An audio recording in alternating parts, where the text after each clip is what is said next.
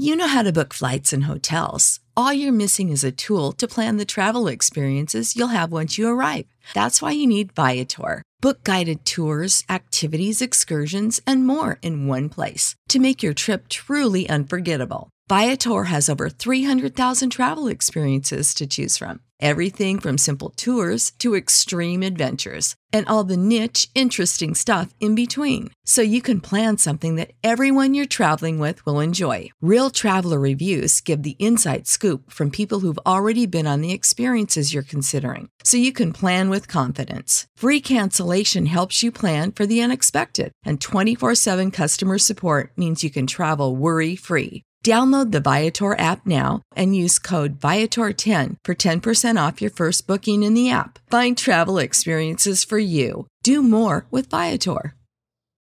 When you need mealtime inspiration, it's worth shopping Kroger, where you'll find over 30,000 mouth-watering choices that excite your inner foodie. And no matter what tasty choice you make, you'll enjoy our everyday low prices, plus extra ways to save, like digital coupons worth over $600 each week. You can also save up to $1 off per gallon at the pump with fuel points. More savings and more inspiring flavors make shopping Kroger worth it every time. Kroger, fresh for everyone. Fuel restrictions apply.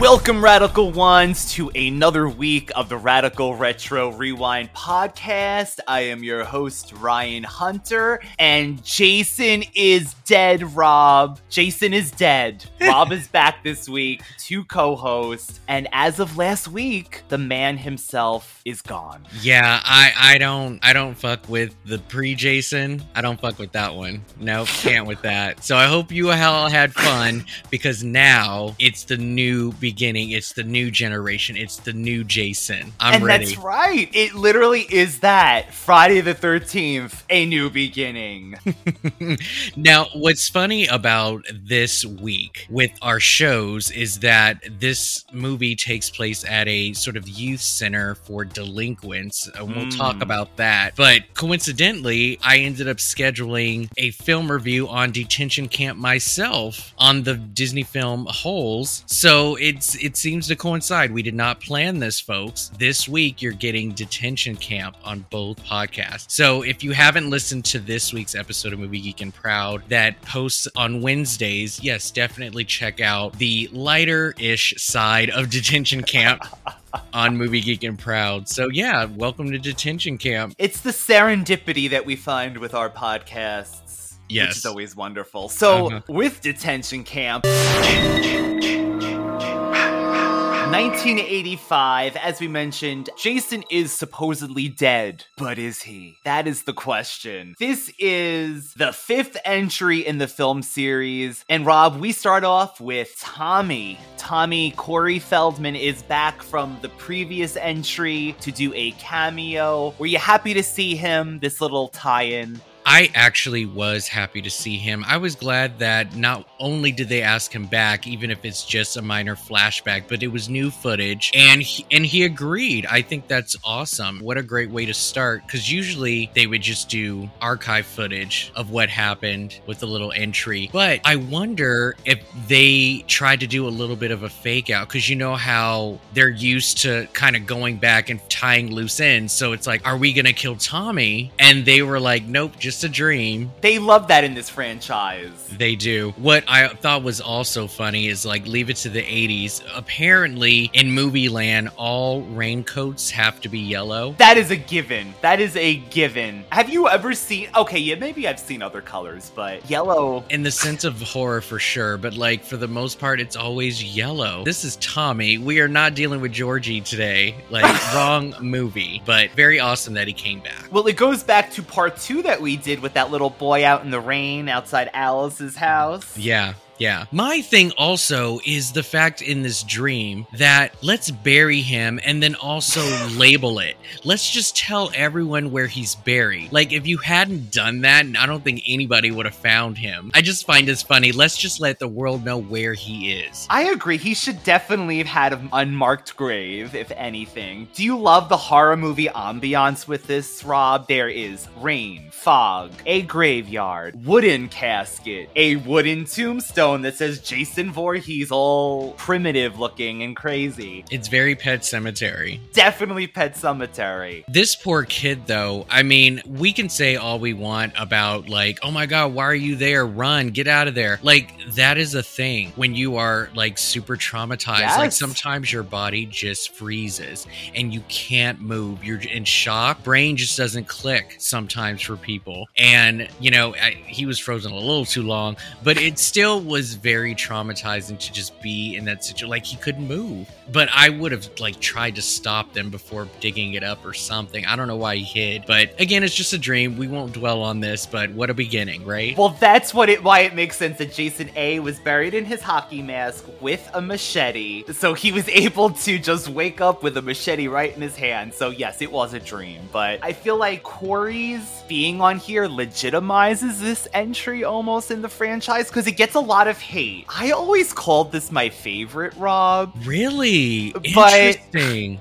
I think it's only because of one reason, and I think one only. That's I honestly, yes, rewatching it, I can honestly say it's probably not my favorite in the franchise anymore. But that doesn't mean that I don't get something from it.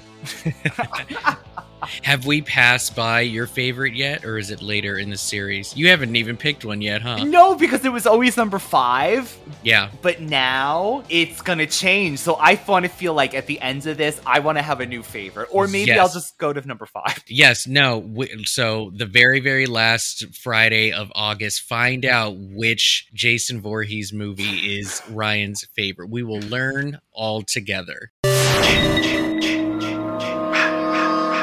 Okay, so Tommy does have that little flashback, and the adult Tommy is dropped off. Well, adult-ish. Yeah. How old do you think he is in this movie? Well, I don't remember his age from part 4, but this movie is 5 years later. So he went from Corey Feldman to that. Yeah. So I would say he's not 18 because I don't think they would really take care of him in this center. These are for preteens who are not sort of legally out there to do their own thing. So they're still ward of the state or whatever the case may be, and they're too young to make. So I'm assuming he's like 16, 17. Yeah, my God, what a transformation. Well, so that's one question I wanted to ask you is, would you have preferred Corey Feldman to take on this role as a literal adult, not adult, but a literal age growth and just come in, or were you okay to get what we got? Because I don't know if Corey Feldman could like embody this anger. He's just a jokester. He's known to be the funny guy, you know? That's true, but I feel like if he used maybe this real world stuff that he has gone through, evidently, possibly. But you're right. And I guess with them jumping ahead because they wanted him to be a little slightly older, he couldn't play it. But honestly, I probably would have preferred him to keep the character. But at the same time, no, because this Tommy actor. Yeah, so John Shepherd is his name. You don't really recognize him from most stuff, but this is something that he will always be remembered for. John Shepherd, man. Oh, I liked him in this. I thought he was good playing the character that he was. I mean, he didn't have much of a speaking role, but I thought that it was definitely angst. Yeah, they went for. Do your best brooding. Do your best angst. Okay, so Tommy is dropped off by the police to Pinehurst, which which is where, Rob, in Camp Crystal Lake's ever-growing, spanning area that never ends and everything is part of Crystal Lake. The woods just keep getting bigger. I mean, either Jason is bored as hell or he really just doesn't want anyone in the woods, period. I don't know. We don't have an exact location of where this Pinehurst is, but it has to be somewhere in the vicinity because everyone knows of the legend still. So do you think that he should only be sort of limited to Camp Crystal Lake, or he should be able to just kill wherever? I mean, he's a psychopath. He went to the city in part 2 for like a split second. So he's not limiting himself, but there's something cool about Camp, but there's no reason to go back. So we kind of just have to let that go. You know what, though? I think that's what sets him apart, like, from a Michael Myers Michael Myers always kind of stays in the same area as well, but he'll like kill everywhere. I like that it was Camp Crystal Lake that Jason was just part of and monitoring, but yeah, I guess it makes sense. You need to expand. At one point he'll be blasting off into space, so who are we to judge? Yeah. Near Pinehurst, we also get it is close to a neighbor's property with these motorcyclist obnoxious rednecks. This is what the synopsis calls them. Ethel and her dim-witted son, Junior. Ethel warns everyone there to stay off their property. Morning, Ethel. My, don't you look lovely today? Poor shit. Now, Sheriff, you better hear me and hear me good. I want this loony bin closed down. Do you hear me, fella? Now, these kids ain't nothing but trouble. They don't respect others' property, and they're all crazy. You tell 'em, Ma! Oh my god. I forgot how annoying these two characters were. I forgot that the son is like, Ma, they hurt me, Ma, and riding around on his motorcycle like a crazy person. I can't, Rob. I can't take these two. I just have one word. Yeah! They were all over the top. She was cooking over the top. Ethel is one of the best creations in all of cinema. I'm just saying that right now. She is hilarious. She plays the stereotype so well. And I'm sure if you look her up, maybe see a video of her in an interview, she's completely the opposite. I mean, they really tried to embody sort of like you are in a location that is so secluded from anything, and this is how these folks act. And we don't know the history with Junior. We don't know what happened to the father. Ethel is just everything. But do you like that when that gentleman shows up? Because there's a little thing that's going on, a trope throughout this movie. It's the possible other Jasons that might be kind of thing. So that's what's so interesting about this one. And I understand why a lot of people didn't like it. But look, we got the final chapter. This movie in franchise clearly was not going to stop. People wanted more. Right. And this was their way of trying to bring it back. But you can't just be like, oh, he is a zombie, or, oh, he never died back then. I mean, we didn't see a body. We didn't. So, exactly. So with this movie, they decided to kind of go back to the beginning, literally a new beginning, and give us sort of this, who is the killer? Is it the mom again? No, I doubt it. But I'm just saying, they're trying to give us all of these different possibilities. Is there a new Jason, or is he actually back from the dead? We don't know. We don't know because we haven't really given that supernatural vibe of it yet. They haven't crossed that line. Is this the time that they're going to do it? And so I think from that particular perspective, this isn't that bad of an idea. I didn't dislike this movie. I don't. I think this is a fun one. Credit for originality, not trying to automatically bring him back right away. It's a little bit of a desperate attempt, but again, it just matters what it was like at that time. Would they have accepted him to be just this supernatural entity to come back, especially when you title a film The Final Chapter? This is it. You can't just redact that and then just be like, okay, well, he never died, so I think a lot of people just kind of wanted him to be. Maybe, I don't know if he was a ghost or whatever, I don't know, but they kind of set it up as Tommy being the possible new psycho at the end when his sister is hugging him and he's got this look, and it's That was originally, I believe, a possibility, but I like that it didn't turn out to be Tommy. Although they kind of still give you that in this. Is he, isn't he, isn't he? But when Ethel, your friend Ethel, she has that gentleman that shows up at the door. She thinks he's something, right? But she's acting like he's the most ugly man in the world, she says. Who the fuck are you? What the fuck do you want? I just love her.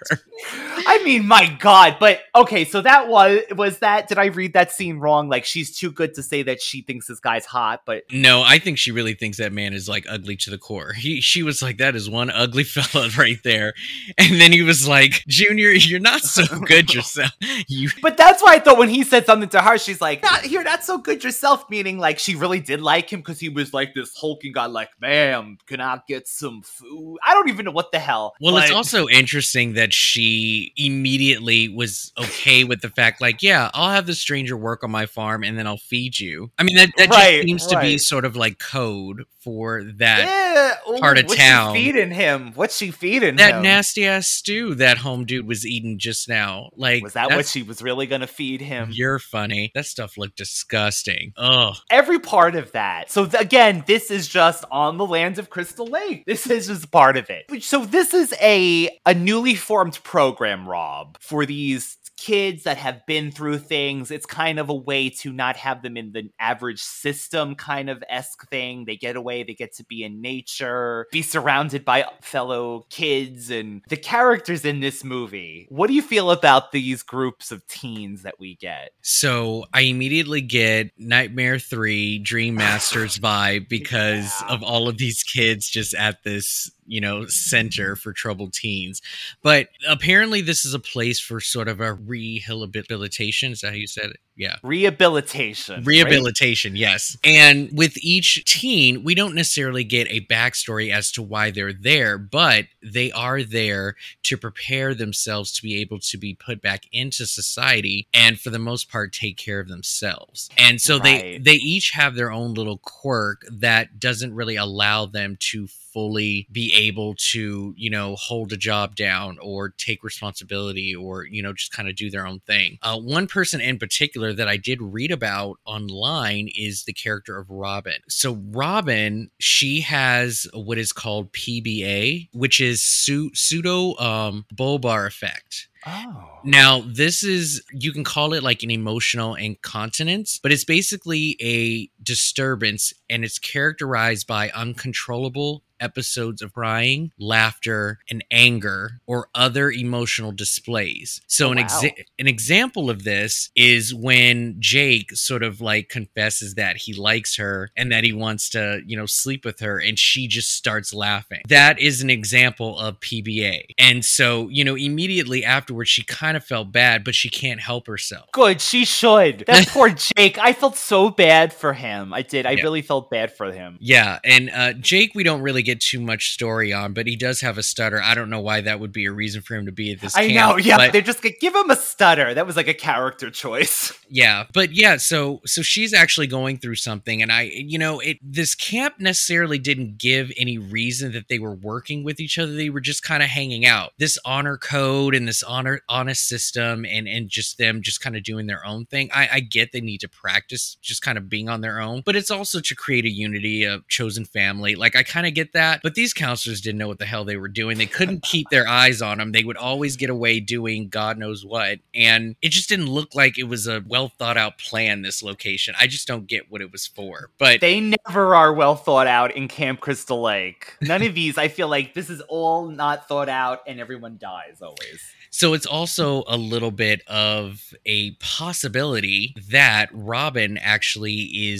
could be related to one of the counselors from the very first one. So the last victim that Pamela took out shares the same last name. I don't know if it's an Easter egg or if it's like a possible relation. Robin Brown, I see her name here. Exactly, okay. Yeah. So Bill Brown was one of the counselors from the first one. And then you have Violet. So Violet, she obviously is like literally out of tune. to reality. All she does is want to listen to music. She's like this new wave girl. She, that's all she talks about, thinks about. It's just her own thing. Did you go to school with someone like this, Rob? Not maybe new wave. I would call her pre-goth, I feel like we were in the generation of goth kids. Like, this girl was at my school, and she was probably listening to music like that. I did not have anybody like this in my life, but yes, I did see them around for sure. But yeah, I mean, we can say that she obviously just did not want to really deal with the real world, and she's just kind of stuck in her own like musical bubble. But she also shares a last name of a counselor from part 2. So she goes by Tina. There is a counselor from the second one, the owner of Muffy, the one who brought the dog. Muffy, yeah. Yes. So, they share the same last name of McCarthy, so there's a possibility there too, but I doubt it. I think these are just Easter eggs. I would love if it was that thought out, because I do love my continuity, as you know. Yeah. Violet is really one of the most well-known parts of this movie because of the song In His Eyes and the sequence. If that doesn't scream 80s to you, and when you think of Friday the 13th, like, this is a pretty big moment in the franchise from such a hated chapter of the movies. I totally agree. I mean, it's not the most creative death, but I mean, it's a very unique one at that. I mean, again, it just really shows this woman is not really aware of her surroundings. She wants to just shut everything out, and this man literally walks up to her. She doesn't feel him, she doesn't hear him, and she's just dancing. She's in her best life. And this man just comes in and ends her. But it's just her look, too. The woman is, I wouldn't say iconic, but she's memorable enough that they created her. So it's kind of like an inspired version of her was put into the Friday the 13th video game for PlayStation, Xbox, and whatnot. Rob, every time you mention this, I wish I was able to play this, because I bought this not knowing it was an online game. Yeah. So I have this game for years, and I don't have anyone to play it with. So this is the saddest thing in my life. I did play it a few times. I knew someone who had the online capability, so I was able to play it. Yes, you have to have the online sort of like feature to play it with others. I mean, you have to go into a specific room, and then everybody has to be assigned to either Jason or one of the things. I know, I was pissed off too. I just think it's such a waste. Because you could play as Jason, correct me if I'm wrong, but it's weird. It's not as fun. I didn't know what the hell I was doing. I want to run away. You can play as Jason. Okay, before we get real off topic, I do want to share like this really cool feature that, so if you play Jason, if you are able to kind of get close to them, or if you are in the vicinity of a location where they can't see you, you can actually press a button that will have you sort of teleport to a different part of the island, and that gives the illusion that he just appears wherever, but it only works if you're not seen. And I kind of like stuff like that. I honestly, Rob, I think that's a great way to explaining how he can get place to place. I would almost love it if that was official canon, almost like he can, what would you call that? Just teleport. That's what teleport, yeah, from place to place, but it's only like short range, like I guess like a night crawler. Yeah. To get into the plot a little, there's this fellow kid named Joey who is much like another character from part 3, Shelly. Very hated character in this franchise, I feel like. But he does not last too long, because this kid Joey, he's eating an ice cream. There is this other, they say kid, but this guy Vic, Rob, he looks like a grown-ass 47-year-old man. So this is why this center should have been shut down immediately. The fact that they allowed this angry ass man get close to any weapon, let alone an axe, is like the most weird. I mean, there's nothing on his face that says that he's control of his own emotions. It was ridiculous to have this man close to a weapon. And I love the fact that this sequence, this scenario has never happened in the past. This is the one time that he's had it. Like, that was just weird for it to be like now, Could you blame him? No. I would never. That's so terrible. So Joey begins to unintentionally aggravate Vic to the point where Vic begins to hack Joey with the axe, killing him. This is when, if it didn't get shut down earlier, just what Rob just said, should have been shut down right at this moment. It was, I guess, the 80s, but still? Should they carry on?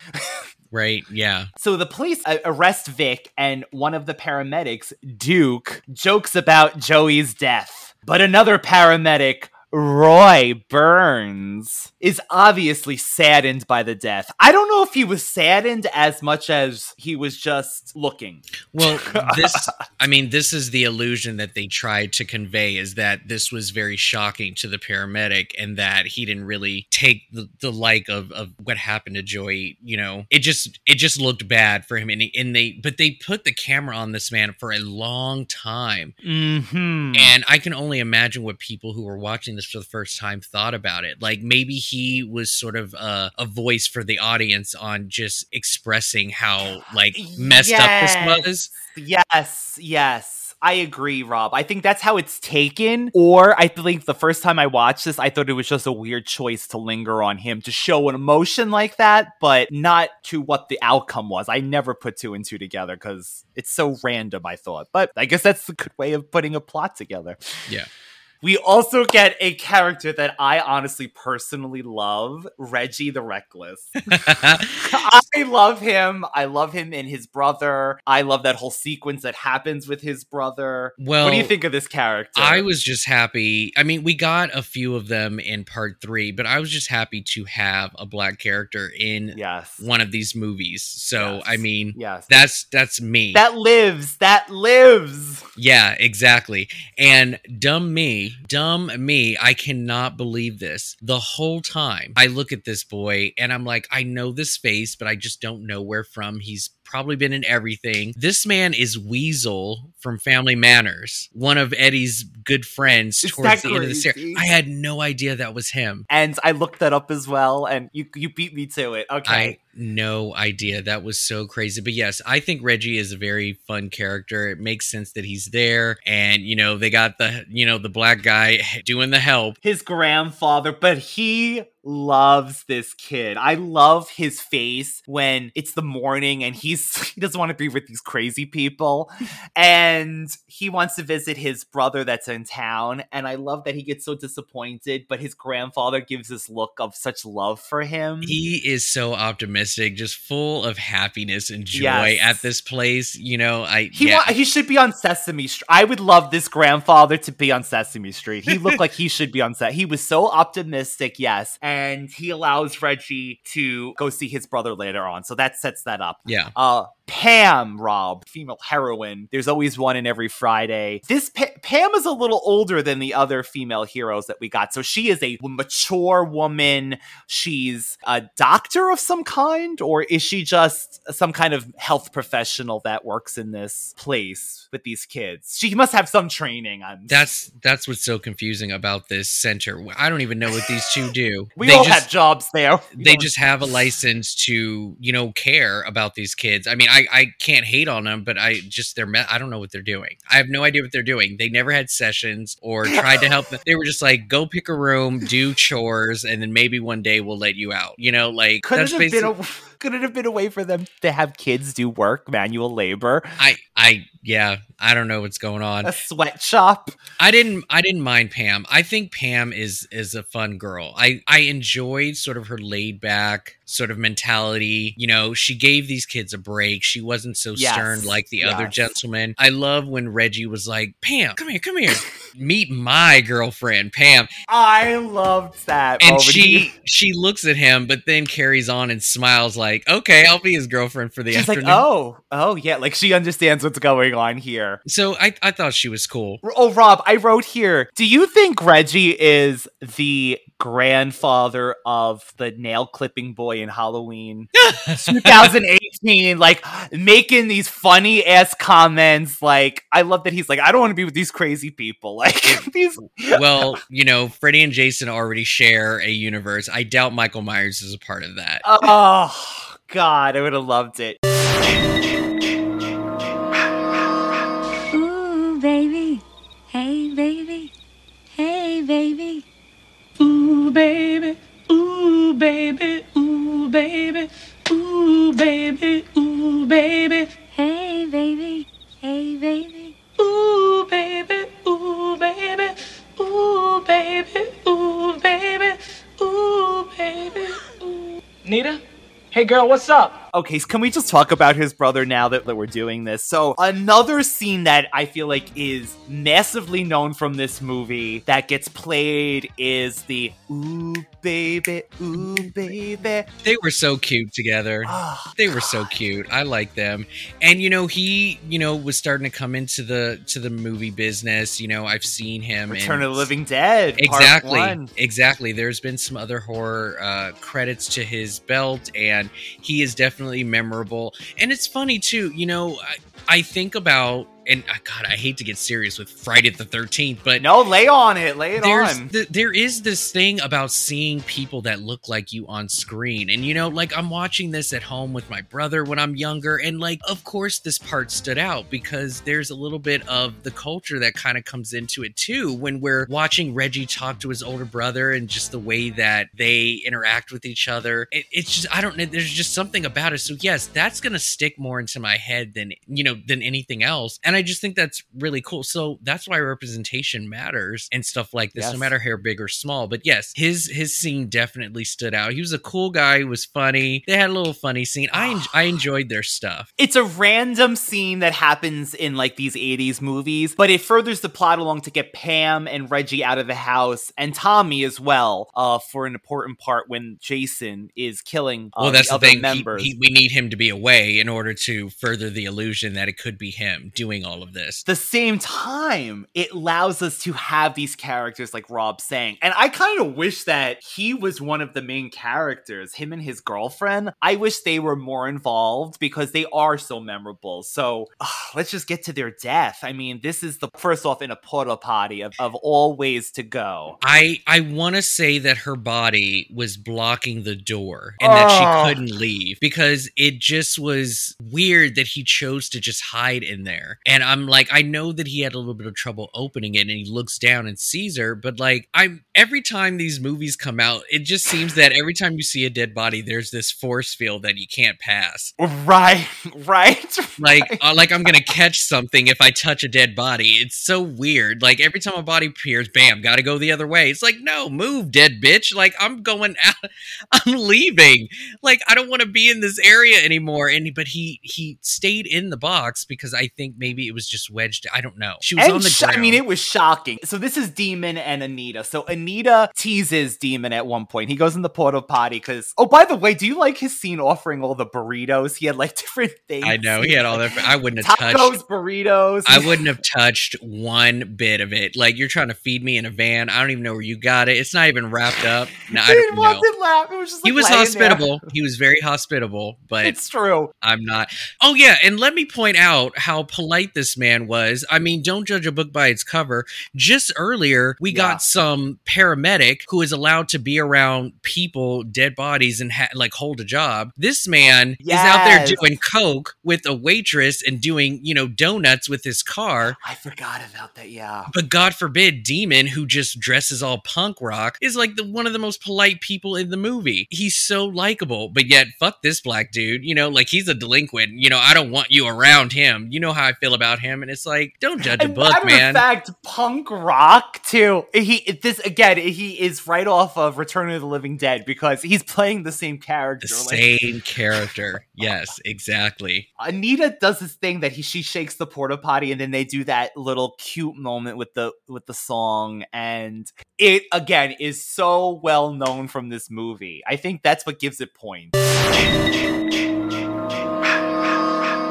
I guess we're all over the place. So back at the house, the kids are getting killed off. Rob, when Violet does get killed, I want to echo something you said earlier when it's like Dream Warrior.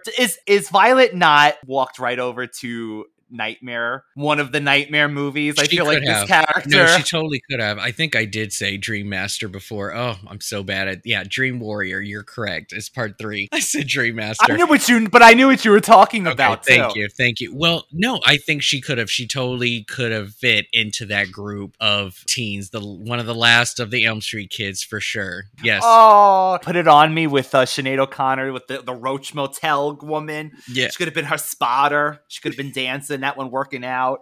So she gets killed. We also get the characters that you mentioned earlier, which were Robin and Jake. So Jake admits to Robin that he likes her with his adorable stutter. I don't know. I think stutters maybe because I must have a speech impediment. I always say the way I speak. I think there's something cute about them. I love my nerds. I love my geeks. I think Jake was so adorable in this movie, especially when he was trying to be super vulnerable with Robin. I just was like, oh, that is so hot.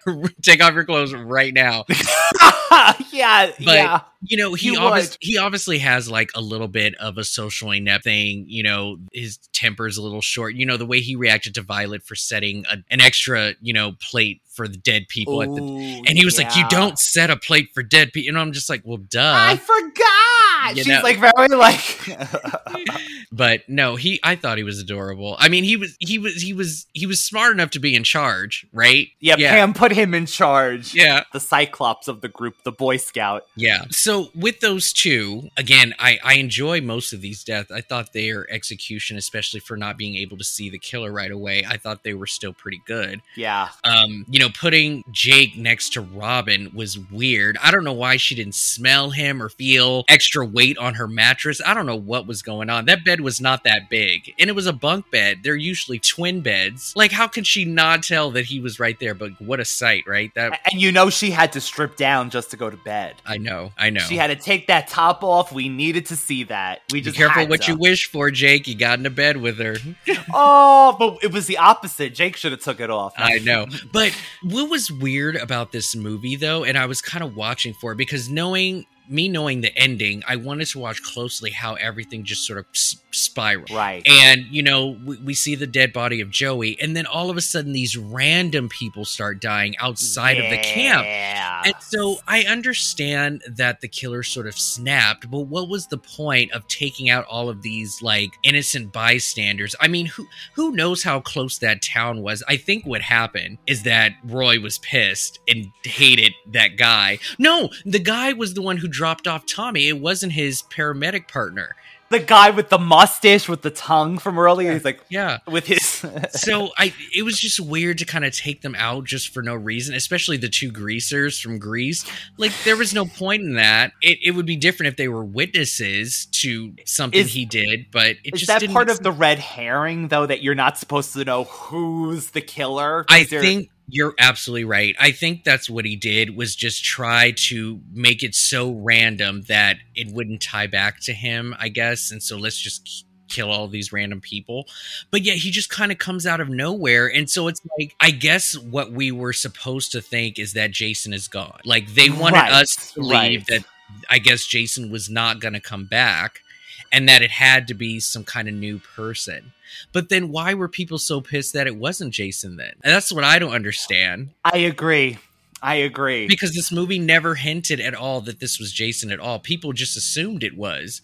But there was no hint that it was. We never saw the mask. We never saw Jason until the very end, when he attacks Pam, like when all the bodies are discovered. And like, that's the only time we get a full-fledged reveal that Jason, quote unquote, is back. But the execution of that, I just thought was weird. So yeah, there wasn't really supposed to be a Jason. At one point, we literally just get... Oh, earlier, by the way, Rob, do you think Jake... I always wondered this. Was Jake trying to talk to Violet, like, as a friend because he was upset? He wasn't trying to, like, go and have sex with her. That was Plan B. That was is that what it was, Plan B, we don't know exactly. But to me, she was definitely Plan B. I used to think that, and then this time watching it, I was like, wait, was he just upset and wanted to talk to a friend? But yeah, I thought it was Plan B. Yeah, so okay, that makes more sense. But, I mean, that's the other thing, is that we didn't really get too much story with these kids and their relationship with each other, you know? Right. The only people who got storyline was the sex-crazed couple, you know? And the rednecks from earlier that, for some reason... So, those couples, I just want to say, got the best kills, in my opinion.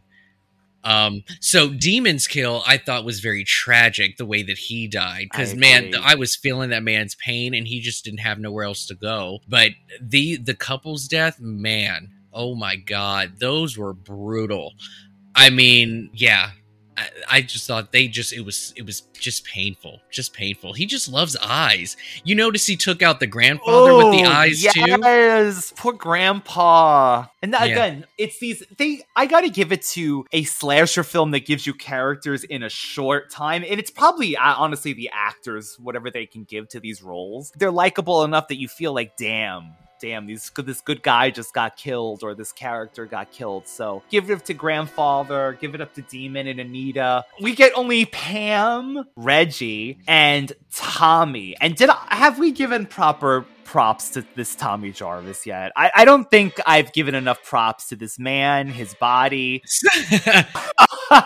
So, John Shepherd, Tommy Jarvis from Part 5, he is my Tommy Jarvis. Yes, okay, that's settled then. He is my Tommy Jarvis. I know a lot of people like the Part 6 Tommy, but Part 5, he is my Tommy. That's who I like when I see Tommy. And aside from the obvious, I thought that he looked really good. And, blame it on the 80s, whatever you want, but I like everything about it. And his body was gorgeous. And what about those lips? I know you like those lips. The lips too. But again, it's the acting for me. It's the trauma. It's the dealing with it. He's seeing Jason hallucinations, the way he's that mirror shot. Yeah. He's quiet, but he's kind of like trying to reach out in a certain way to connect with people. He gets a little bit sensitive when he's like, so you're one of the nuts. And he goes, is that what they call us here? And so like he is a sensitive person. He's aware, and he's trying to deal with it. I just want to know when he learned how to fight. I don't know where this came from. This man knew the moves. He got it from his sister Trish, because she gave it to Jason in that movie. Yeah. But he did come from a loving family, so it's sad that he suffered this and that he ended up in a place like this. But yeah, his moves, Rob. Thank God. Yeah. I feel like Pam is Tommy's lullaby, like Hulk is to Black Widow, because every time she speaks, he just snaps out of it. Like he goes into this Hulk mode, and then bam, he is now. So Pam has some skills then? She actually has some training? I mean, at least to be a soothing, calming voice, or that he immediately sort of just respects her in a way to, like, when he hears her, he wants to, like, not be that guy in front of her. I don't know. He's fighting some urge, obviously, of some killer instinct. And we're still kept on with this mystery of, is he the one who is doing all of these murders or whatever? So when you were watching this, sort of the ending, right? And who Jason is. Did you believe that within the execution of this, did they do a good job on keeping the mystery, or do you think it was more obvious that it wasn't Tommy? No, I think they did well with the mystery. I never would have guessed it was the paramedic. A matter of fact, I always kind of assumed they might try to play it off as Tommy, especially after how the other one ended. So that way I was surprised with everything. But the ending to this, Rob, is, before I forget, that barn. I always associate it with the barn from the previous movie, because it must be in that Camp Crystal Lake, like Higgins Haven, I think it was called, from Part 3. I think, because to me, it's the same exact thing. There's that gigantic window in the top. But I love that Reggie comes in on the farm equipment at the end to save the day and save Pam. So that, I just didn't want to forget mentioning that. Yeah. Reggie in his red sweatsuit matching top and bottom. I love it. I also enjoyed the gag about the lightning revealing the bodies, especially when when Pam goes to look in the room and she doesn't see anything until the lightning strikes. I thought that was kind of funny. But yeah, this is the time that we get to see the Jason mask in full force, which took an hour and 10 minutes to do in this hour and 32-minute film. So we only got the mask at the end. But if you notice, the mask has blue stripes instead of red, which would indicate a different Jason as well. I like the blue. I know people don't like that either, like anything to do with this movie, but I like the blue. There was also one part where, they're running out of the house and they see the EMT car, and then they find that his partner's in there, but then, like, Jason pops up and it's like, fool, how did you get there so fast? And then he decides to duck down so he can like do a big reveal. I'm like, oh, you're so clever. The whole last battle of it all, and everybody's like scrimmaging in the barn, and he sees Jason and he's still traumatized, and I can't believe he allowed his chest to get cut. Like, I actually jumped on that.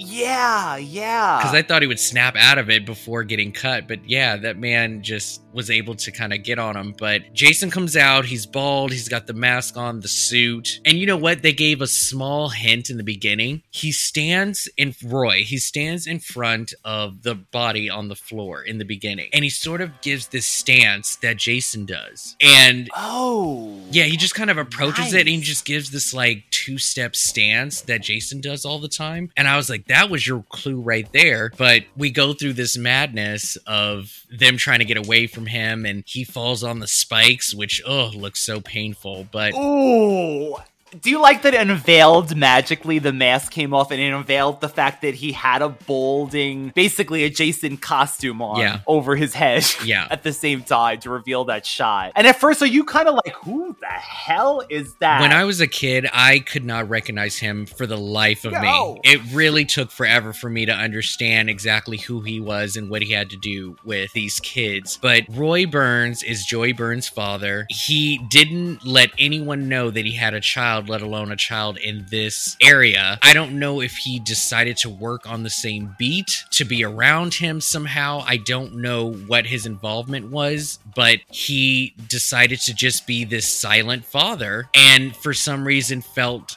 very emotional over his death and decided to get revenge. I'm sorry, but that man had a photo. Do you know when they do it in TV shows when they need to take a photograph of somebody because they don't have the person as a kid or something? It was literally a photo of that guy Joey sitting on set, probably just eating the ice cream cone. I think he probably even had chocolate or ice cream on his face still. That's how bad this photo was in his wallet. But okay, he loved his son so much that this set him off. I think it's okay, Rob, because like you said, there was no promise that this was Jason in the sense of Jason. Tommy's haunted by Jason, and this will further his craziness. It's just random. It's random. Like, we get no clues whatsoever that these two are related, or that's all it's going to take for this man to just kill everyone. And as far as snapping, like, part of this is revenge. He feels sort of the same as Pamela, is that these people just doesn't care about the ones that are there. And I love the fact that he goes after everyone except for Vic. Vic may be in jail and locked up, and it may be hard to get to him, but why don't you go after the actual killer? Like, could we have seen like a tire being shot out or something, and then the car revs? Like, he gets no revenge on the actual killer. Let's just kill everybody else. It's bullshit. It's bullshit. I think that's also part of, they wanted you to think that somehow Vic didn't make it to prison and he might have been. I think I could be completely wrong, but I thought he was part of the clue mystery of who did it. Yeah, so I mean, I like the idea of a copycat. I think it also makes sense that if somebody wants to get away with murder, they would do this, because how easy was it for the sheriff to be like, oh, it's Jason, even though the man is fucking dead? And he believed it. So like, yeah, I think this was a very smart move. I just think people maybe just didn't connect with Joey to care. Did we want his death to be avenged? But honestly, I mean, they, as I say, the powers that be, really needed some reason, no matter how outlandish it was, for the series to continue. Right. And so maybe out of the reception of this movie, what everybody thought of it, they were like, well, fuck it. Let's just give you a goddamn zombie. We're not even going to care how it happens. If you guys want him back, fine. He's just a zombie. Because there's no way to bring this character back. Part 4 was it. It would have had to have been Tommy, right? It would have had to have been Tommy as Jason now. Escaping at the end. Pam, Reggie, and Tommy are alive still, and they do the famous that every Friday so far ends on a bait and switch of they're in the hospital, they kill somebody, they kill one of the main characters. So there's a thing that we think Pam is murdered by Tommy, but it turns out to be a dream. But Tommy does escape at the end to set up that he's gone mad. He's gone crazy. He's jumped out the window of this hospital. Do you think Pam adopted Reggie. I always thought that in my head canon. I hope she took care of him. I'm sure he did. It'd be nice to know what happened to them. I mean, it's a good thing that they lived, but yeah, I have a feeling they're still in each other's lives in some way. This is widely considered the worst in the series, mainly because of the twist ending. The previous film in the series bore the title The Final Chapter, and the producers of this installment intended to take the franchise in a new direction. But fan outrage over the infamous twist ending led to the more traditional approach with Jason Lives. Some fans consider A New Beginning to be the black sheep of the series. However, in recent years, some fans seem to have warmed up to this movie and accept it as part of the series. Well, thank you for accepting it as part of the series. If you guys can accept, oh my god, Jason Goes to Hell. I for some reason, I don't know, I can't. Well, so I will say this, that the body count, while it was very high, these characters... 22 or something like that. Crazy. These characters were not as likable compared to the other films. As far as counselors, campers, whoever it may be, these group of kids got no story. They got no background. There's nothing really that likable about it. I mean, Violet, of course, you know, with her dancing, obviously amazing. But otherwise, nobody cares about these kids. As far as the reason for Jason, as we discussed, I think with a huge combination of all of this, it just seems like this one-off, like, cheap shot to grab more money. I don't even see it as an insult to the audience. I think that this movie had characters who ran when they needed to. Yeah, thankfully. Yeah. I mean, most of them died under like very quick circumstances. I don't think there was any wrong move done on anybody's part. You know, they died because they had to, and the guy just, well, I would say the waitress girl, she was annoying as fuck, the way that she was crawling around trying to get away. I'm like, no, woman, it's not gonna work. It's not going to work. But I think generally people don't want this type of stuff. I think with the other ones, there's these more memorable characters that get more of a storyline, more screen time. Right. Like, we just got nothing from these kids, and it just sucks to start off this new beginning on such sort of a weak start when it comes to sort of like the plot and whatnot. But I don't mind the twist. Was I fooled by it? Was it an amazing one? No, but I don't care. I think this is a good reason to start over if you don't want to go into the supernatural side of it. Right. I didn't mind this at all. I didn't. But you know me, I just think outside the box all the time. I just think the ending was so shit. Like, dream or no dream, like, where did he get the mask? Where did he get the knife? How did he even get his pocket knife into his bag? Like, being escorted to the center, he even had his pocket knife still. And I'm like, why are you holding on to this?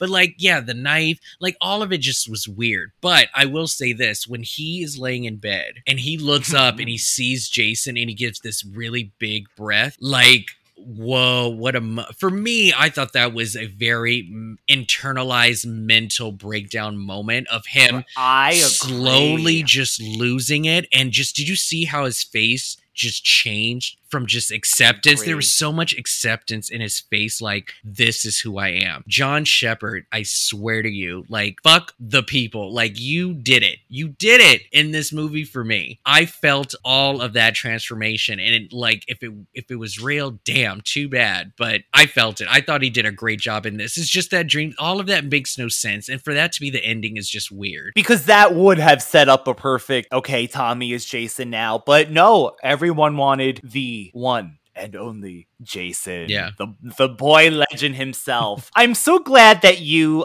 have this as your Tommy, since it has always been my Tommy. I know our dear Jeanette that listens, her favorite Tommy is number 6. Mm-hmm. I know she loves her Tommy number 6, but yeah, there's something about John Shepherd's performance that will go down in the bowels of radical retro history. Well, one thing that I wanted to kind of bring up, I didn't get a chance to earlier, so let me make sure that I read this right. Violet apparently was supposed to die differently in her room. She was supposed to get stabbed in the vajayjay. Did you read about this? I did not read about the vagina part, but I think was there something about her dancing that was really incorporated or something like that? Something like, so, yeah, originally she was supposed to get killed by getting stabbed in the vagina. I don't know why. Ooh.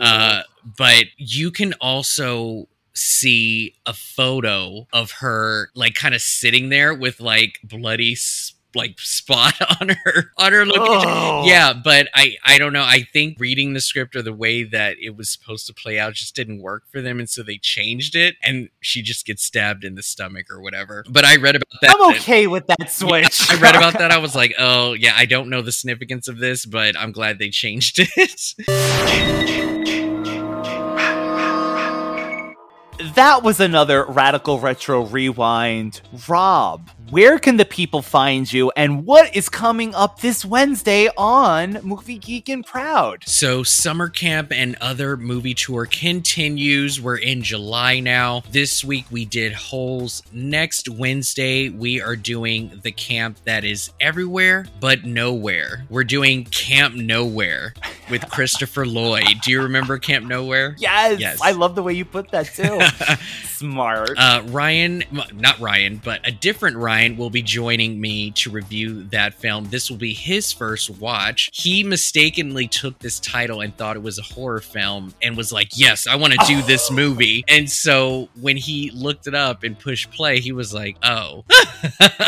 That alone is like half the reason to tune in. I want to see what the hell he actually thought. Yeah, so next Wednesday will be Camp Nowhere, just sort of highlighting a camp where you can basically do whatever you want with no adult supervision. Movie Geek and Proud can be found on most podcast apps, including Anchor FM, Spotify, and also Apple Podcasts.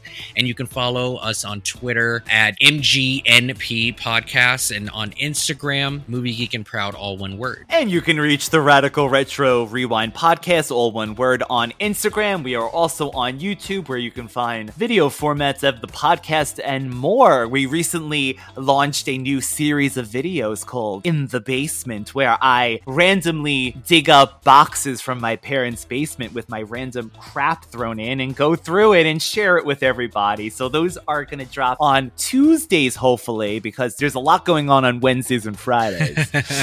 And Sundays on Brunch with the Hollowells, a Charmed podcast that is also one of Rob's. Yes. We are wrapping up season 6. I believe you and I, Ryan, will be doing the finale this week. So definitely tune in for that. That can also be found on most podcast apps as well. And yeah, I'm looking forward to doing part 6. We're going to round out the whole Tarmy Jarvis Chronicle together next Friday. And happy 4th of July on Sunday, everybody. Holy crap. Happy 4th of July. And yes, we will be back with another episode next Friday.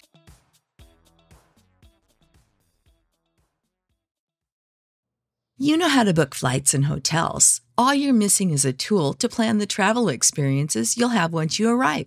That's why you need Viator. Book guided tours, activities, excursions, and more in one place to make your trip truly unforgettable. Viator has over 300,000 travel experiences to choose from. Everything from simple tours to extreme adventures and all the niche, interesting stuff in between. So you can plan something that everyone you're traveling with will enjoy. Real traveler reviews give the inside scoop from people who've already been on the experiences you're considering. So you can plan with confidence. Free cancellation helps you plan for the unexpected. And 24/7 customer support means you can travel worry-free. Download the Viator app now and use code Viator10 for 10% off your first booking in the app. Find travel experiences for you. Do more with Viator.